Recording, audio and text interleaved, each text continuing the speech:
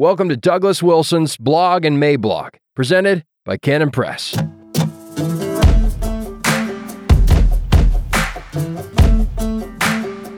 Concupiscence is as concupiscence does. Wednesday, January 11th, 2023. Introduction. Over the last few weeks, I noticed that a controversy had broken out on the web, which is nothing new. I regarded it as an unnecessary controversy, but I guess that is nothing new either. And this one has to do with my understanding of the boundaries between temptation and sin. As this controversy included some responsible people who seemed to be asking genuine questions, to be distinguished from trolls, I engaged a few times on Twitter. But it rapidly became apparent to me that Twitter is an inadequate forum for a subject like this, and so I decided I needed to write a longer piece. And then I remembered that I have a blog. What do I mean, a subject like this? The question concerns lust, desire, concupiscence, same-sex attraction, and so on. Jared Moore appears to have put the ball in play with his appearance on John Harris's platform. The section on me begins at the 41-minute mark. And the resultant questions this whole thing has raised with a number of folks appear to have feet. And what that means is a little bit more typing from me. Elites don't have to answer. In his interview with John Harris, Jared Moore said that I was one of the quote-unquote elites, and that I thought myself above interacting with lowly types like him. What I have to say to him about this, I say to all. I also have to say this frequently to correspondents when I finally get around to answering them. My inbox looks like the backroom closet of the crazy cat lady's house. At this time of writing, there are 247 emails in there, glaring at me malevolently with what some observers might call the evil eye, and you should see how many things are on the floor. I think that the reason the Lord doesn't let me get the number of unanswered emails below 100 is that I might become inordinately pleased with myself, and that could lead to a deadly form of spiritual pride. Elite, forsooth. It is not elitism to have your canoe gunnels under and one nostril above the water. Whatever this is, it isn't that. In a nutshell, this post is likely to turn into a beast, and so if you have somewhere you need to get to, you can just read this section. This section has the bottom line stuff. What is alleged about my teaching is that I maintain that same-sex attraction is not sinful, and thus I'm compromising on a key issue in our current culture wars, and I'm also out of conformity with our church's confessional standard, the Westminster Confession, which says this, quote, "This corruption of nature during this life doth remain in those that are regenerated, and although it be, through Christ, pardoned and mortified, yet both itself and all the motions thereof are truly and properly sin." Westminster Confession of Faith 6:5. Now, I subscribe to the Westminster, and this statement is something I stoutly affirm. This is not one of the exceptions I have taken. But this affirmation is alleged to contradict the statement I made in the Q&A at Bloomington, where I said that there are homosexuals who are members in good standing at our church, and also to conflict with an answer I gave in my letter section a few weeks ago, which ran like this. Q. What are your beliefs on concupiscence, and specifically as it pertains to homosexuality? Noah. A. Noah. I believe that the stirrings of such desire are temptation, to be resisted but not confessed, and that indulgence and expression of such desire is to be confessed to God as sin. Under no circumstances should it be made an aspect of your identity. Before getting to my bottom line statement, I should also mention that I affirm the next paragraph of the Westminster, which says this. Every sin, both original and actual, being a transgression of the righteous law of God, and contrary thereunto, doth in its own nature bring guilt upon the sinner, whereby he is bound over to the wrath of God and curse of the law, and so made subject to death, with all miseries, spiritual, temporal, and eternal. Westminster Confession of Faith 6:6. So with that as the backdrop, here's a summary of my views on the subject, easily located in one place. I will go on to give more detailed comments on those views in the subsequent sections. Our corruption of nature is truly and properly sin, and this includes everyone, not just homosexuals. Apart from the imputation of Christ's righteousness, this corruption alone would be sufficient grounds for damnation. When I say that a Christian, a member, say, of Christ Church in good standing, has a homosexual orientation, I am not talking about his or her identity. No Christian's identity is ever to be found in any sin or corrupt trait, but rather in Christ alone. I would call someone homosexual if they've committed homosexual acts, or if they really wanted to, merely in the same way I would call a Christian a thief if he had shoplifted something. But thieving is not an identity, although it is part of the old man that must be mortified and put away. So the word orientation can legitimately be used simply to describe how a person is likely to be tempted this time tomorrow. The mere fact of this likely line of temptation is not sin, but the temptation does depend for some of its force on the corruption of nature, which is sin. But we must be careful here.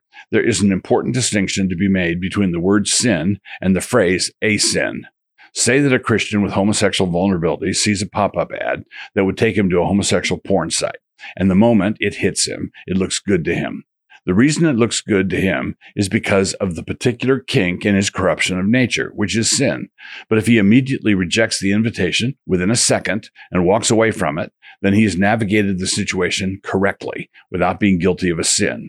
He has gone through a temptation, but is not guilty of a sin. His corruption of nature is sin, but we do not have to confess our corruption of nature the same way we confess a particular sin. If we had to do that, every mother's son of us would be confessing our remaining sin, our corruption of nature, all the time, every day. Our corruption of nature is addressed through our justification, wherein Christ's righteousness is imputed to us, and it needs to be addressed that way. But it is not dealt with by us, treating it as though it were discrete sin. Christ was tempted in all points as we are, Hebrews 4:15, but with an important caveat. There are two things that we deal with that Christ did not have to deal with. We start with the corruption of our nature, which Christ did not have. This means, in this regard, he was in the same position that Adam was in when he first sinned. Secondly, there are certain sins that have prerequisites, meaning that you can't be tempted by them without an antecedent trail of sinning. So Christ was tempted with every basic human temptation, but not by the temptations that can only arise after a life of decadence. He was never tempted to murder anyone for drug money. That said, he felt the full force of the temptations that were thrown at him. They were in no way an academic or theoretical exercise. A blast from the past. In the paragraphs following this one, the remainder of this section is a blog post from December 2015. I include it to show that these concerns that are being raised depend upon a certain reading of snippets taken out of context of my broader work on this subject, which has been extensive. The only thing I changed in what follows is some formatting, and I also put certain salient comments in bold. I am reprinting this to keep people from saying that I'm merely engaging in some fancy footwork because Jared Moore caught me being compromised and called me out. So here it is. The subject of temptation, same-sex attraction, and sin is one that seems to call for ever more follow-ups. First, let us consider some questions with regard to temptation. If the stirrings of sin are themselves sinful, as I've been arguing, then how did Adam first sin? He was created perfect. As I was telling my theology class yesterday, this is a subject that would provide someone with a fine thesis topic. The short answer is, whatever else it is, a different answer than it is with us. We are up against the world, the flesh, and the devil.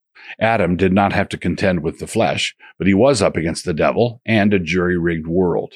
The world was not then fallen, but it could be presented as though it was. John tells us to love not the world, 1 John 2:15 and 16. And the things he tells us to reject were all present in the garden. The lust of the flesh, good for food, the lust of the eyes, pleasant to the eyes, and the pride of life, desired to make one wise. So then, Eve and Adam had the capacity to choose self over God, and the impetus for this were the external circumstances and an external tempter. We also know that an external tempter is not absolutely necessary in order to sin, because when the devil first sinned, if he was the first, then that was done without outside help.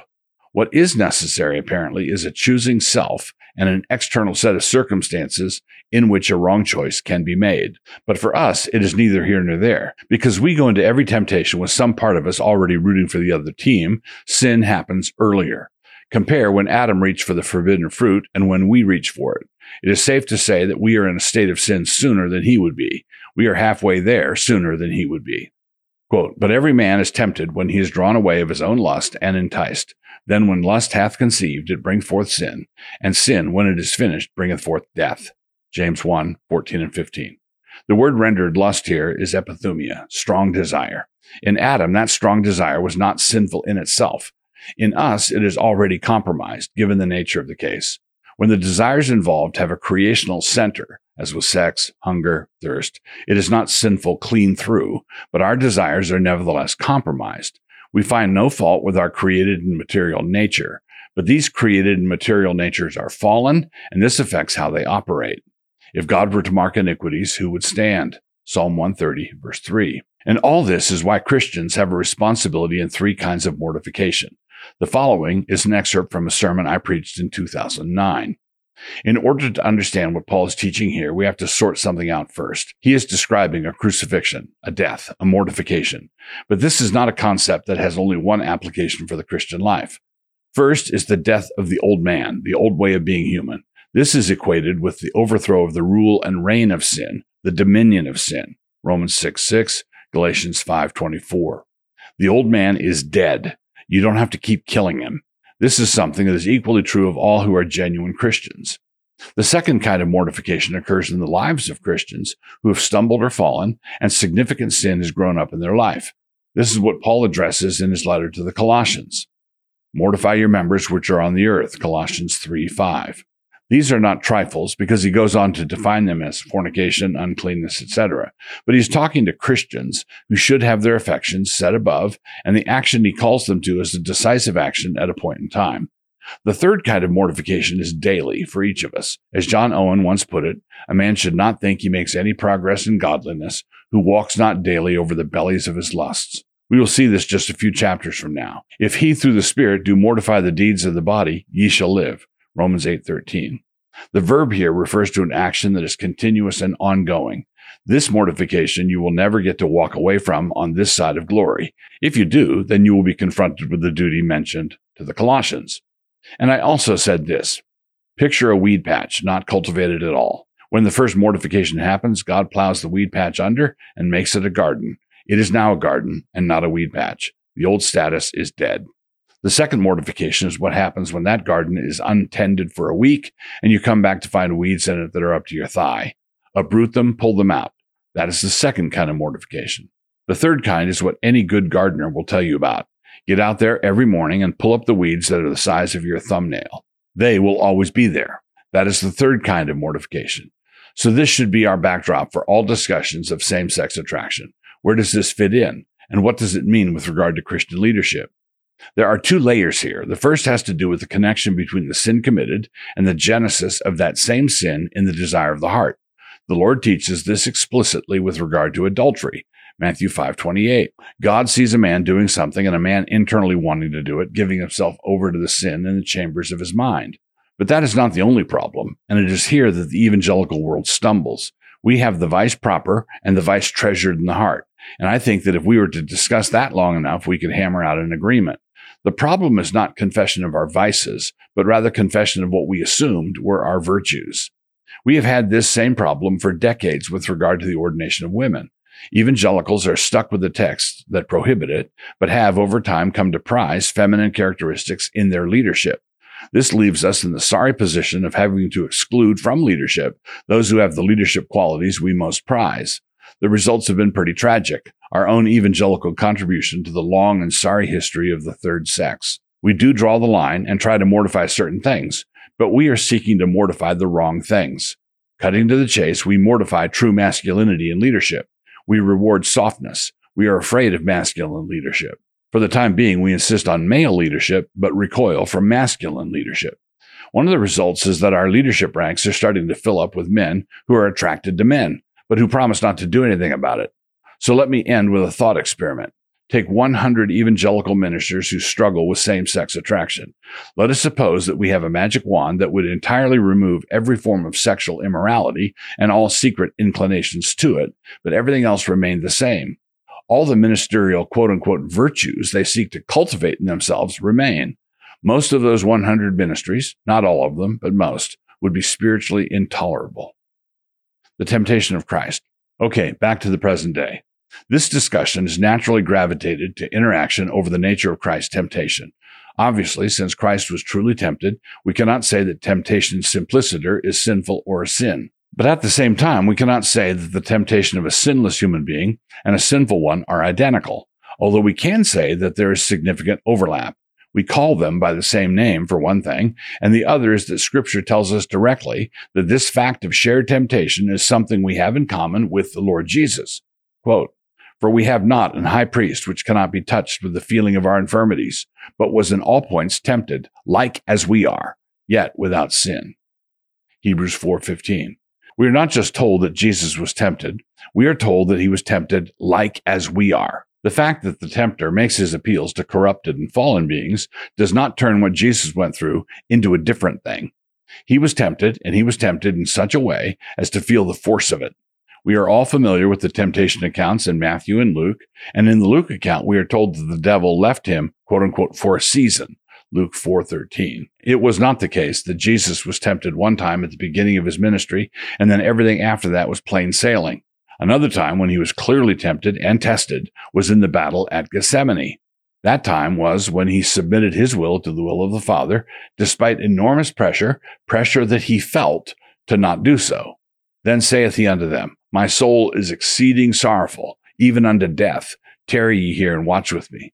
Matthew 26:38. To say that the Lord felt the temptation as a true temptation is to raise another question, which is whether or not Jesus could have sinned. The question is posed on the basis of thinking that since it was clearly impossible, we should not consider it a true temptation, which means that we might think of him as just going through the motions. But think of it this way. Were the Lord's bones breakable?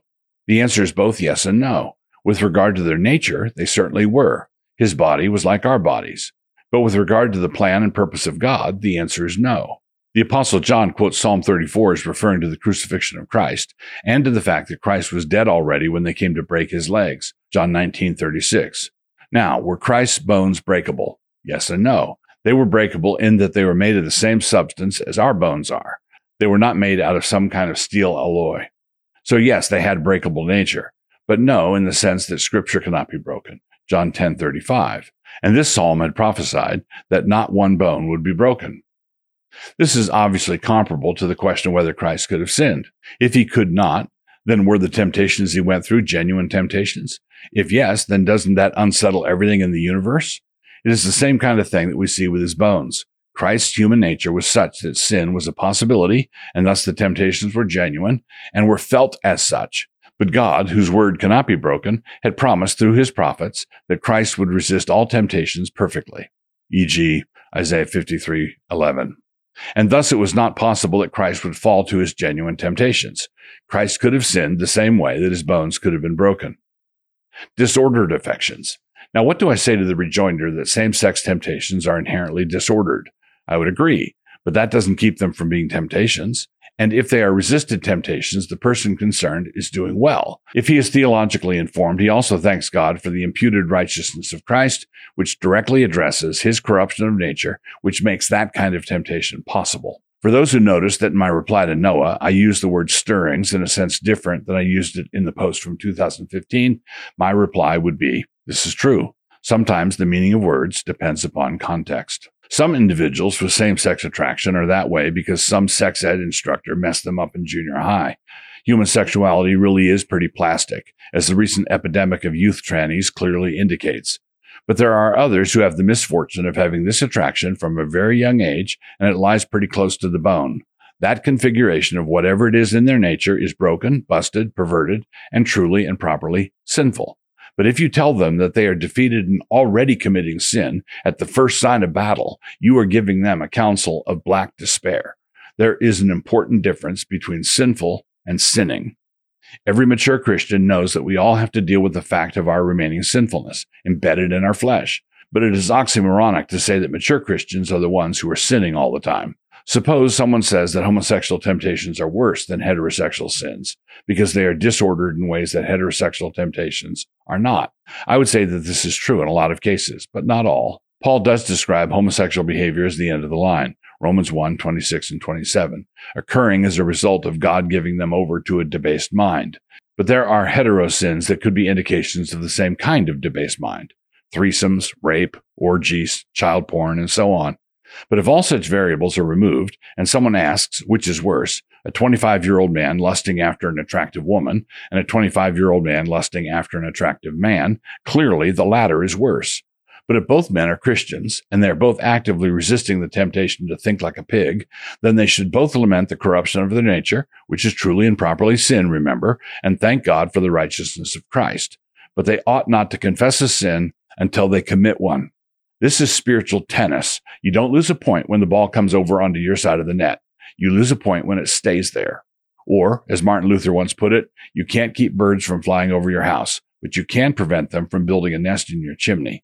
In conclusion, finally, The way Jared Moore framed all of this, it looked like various warriors in the fight against the Side B revoice downgrade were surreptitiously Side B advocates themselves.